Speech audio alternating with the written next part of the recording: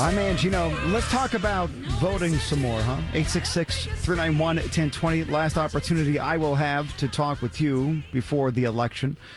Coming up on Tuesday, you'll hear me from time to time, early in the morning and then late into the evening for sure. One of the things that's being tossed about as a reason to doubt is that we're not going to have official results. We're not going to have official results for weeks. But we're not going to have the ability to declare a winner and actually go through the first round of counting until sometime Wednesday. And for at least one county in Bucks County, they think it could easily take all the way to Thursday in order to get the final tally of all the mail-in ballots. So many people decided to go mail-in. Also, according to this story, Dory Sawyer, the election director in Montgomery County, said her county can process about 6,000 ballots an hour. And they have received 130,000 ballots so far. And they think it would take about 24 hours in order to go through that many, which makes sense. You know, one of the things that's in place is Act 88. Act 88 that was passed by Pennsylvania lawmakers provided $45 million in grants to counties to count the ballots. And what they did was they put a requirement that all of the counties that would take any of the money would have to continuously count absentee ballots and mail ballots until the job is done. And this could actually make it so that the ballots aren't fully counted any faster than otherwise. You can't just artificially create people. And then how do you slave labor these people to make them go 24, 36, 48 hours nonstop with accounting? I don't know how you do it. But just because it takes time doesn't mean that there's anything nefarious. It just takes time. And then you leave another little avenue. It's not as though the people who are coming up with conspiracy theories need, I don't know, they don't need any avenue.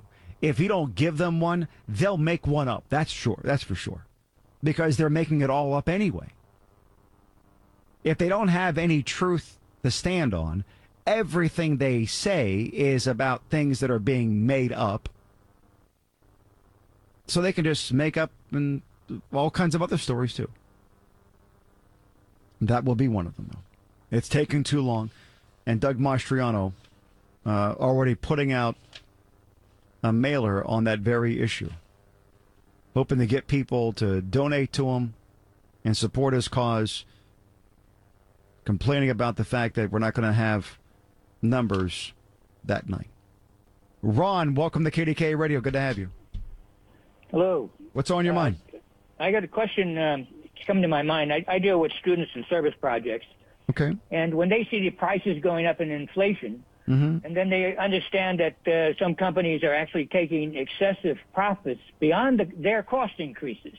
Yes. Where is the public available to recoup excessive profits, as it were, from companies who, in a time of disaster like a war, take from the public using that disaster to gain excessive profits?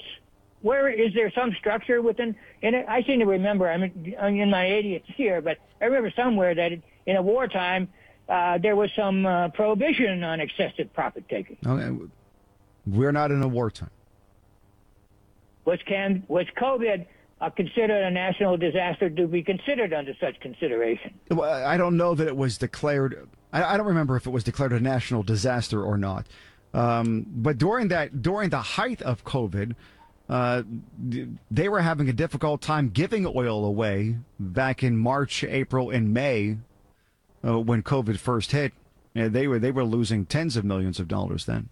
If they lost tens of millions of dollars during that time, did they recoup it along the way and then profit above that beyond their normal profit scale? That I don't know the answer to. I know that they're also looking at being able to recoup some of the costs of the losses that they had in contracts and dealings with Russia. I remember reports of when we decided that companies were boycotting working with Russia. There were some oil companies that were reporting losses in the billions of dollars because of those ends. So there's that aspect of it. But you're right. There are reports of records amounts of profits for the oil industry.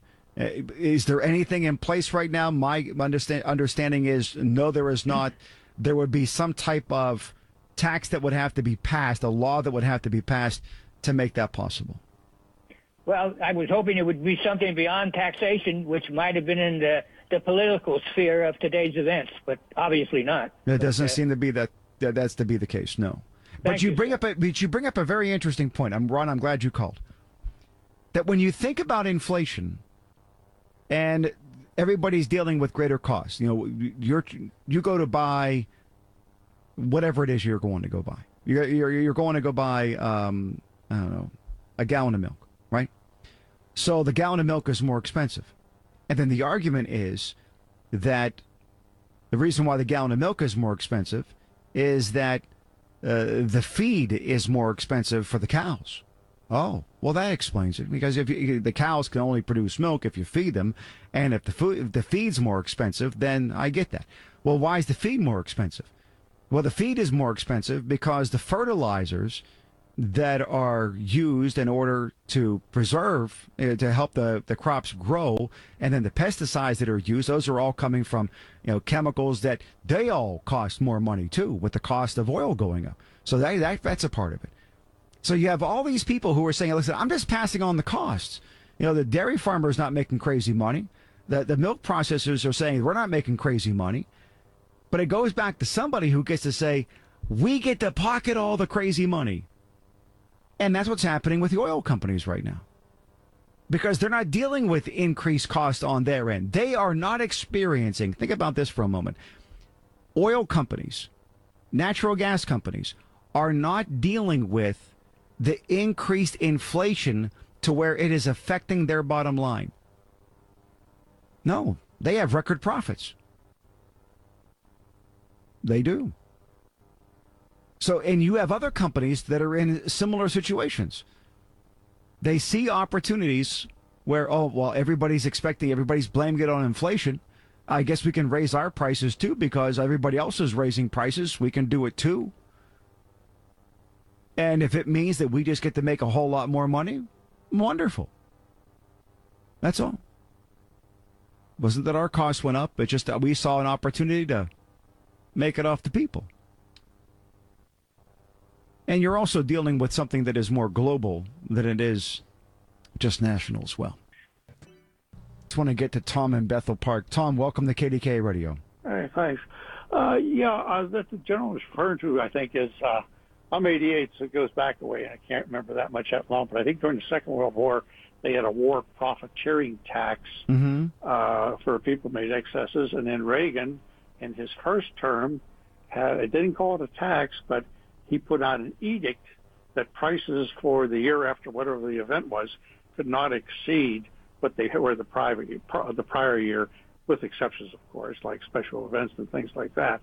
And I think these pharmaceutical companies, although they got a get-out-of-jail-free card as far as getting sued, I think their profits this year are so damn acceptable. There ought to be some kind of profiteering tax for that.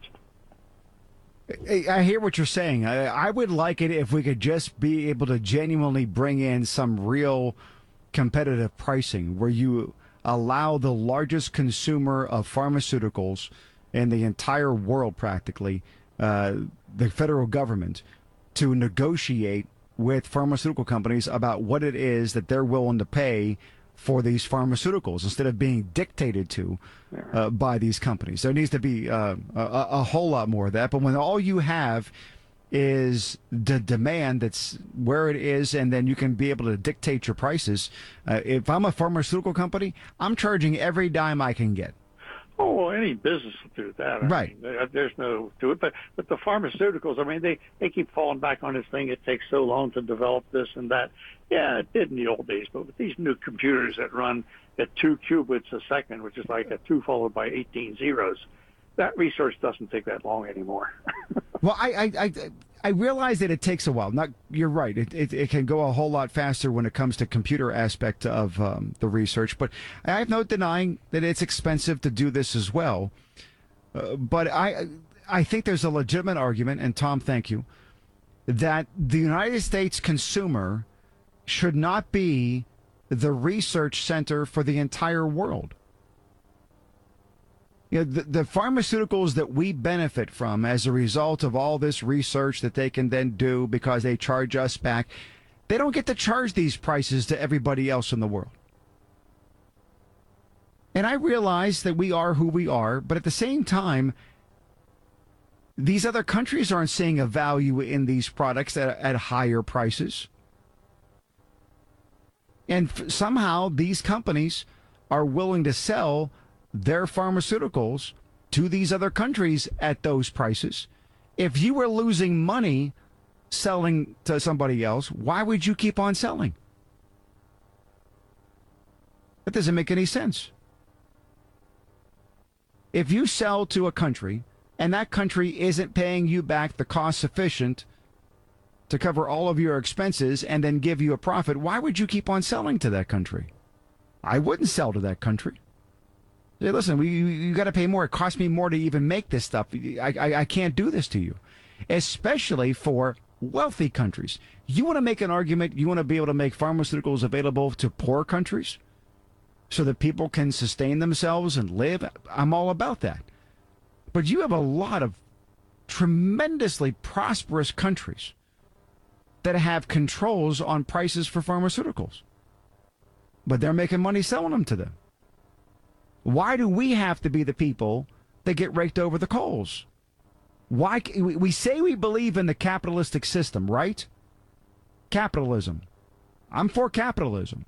Can't we bring capitalism to the pharmaceutical industry? Especially considering that we spend the money in order to do a lot of the research in the first place through the National Institutes of Health. And then we provide funding to colleges and universities that are doing their own medical research. And then the companies come in and say, oh, wonderful, we get to make all these profits all of this. That's got to come to an end. It's got to stop. All right. Don't forget about election coverage all day long, especially post-election with Rob Pratt. Rose will be a part of that, along with Paul Zeiss and a whole lot more, right here on KDKA Radio. Pittsburgh's KDKA then. This is KDKA in East Pittsburgh, Pennsylvania. We shall now broadcast the election return. Pittsburgh's KDKA now.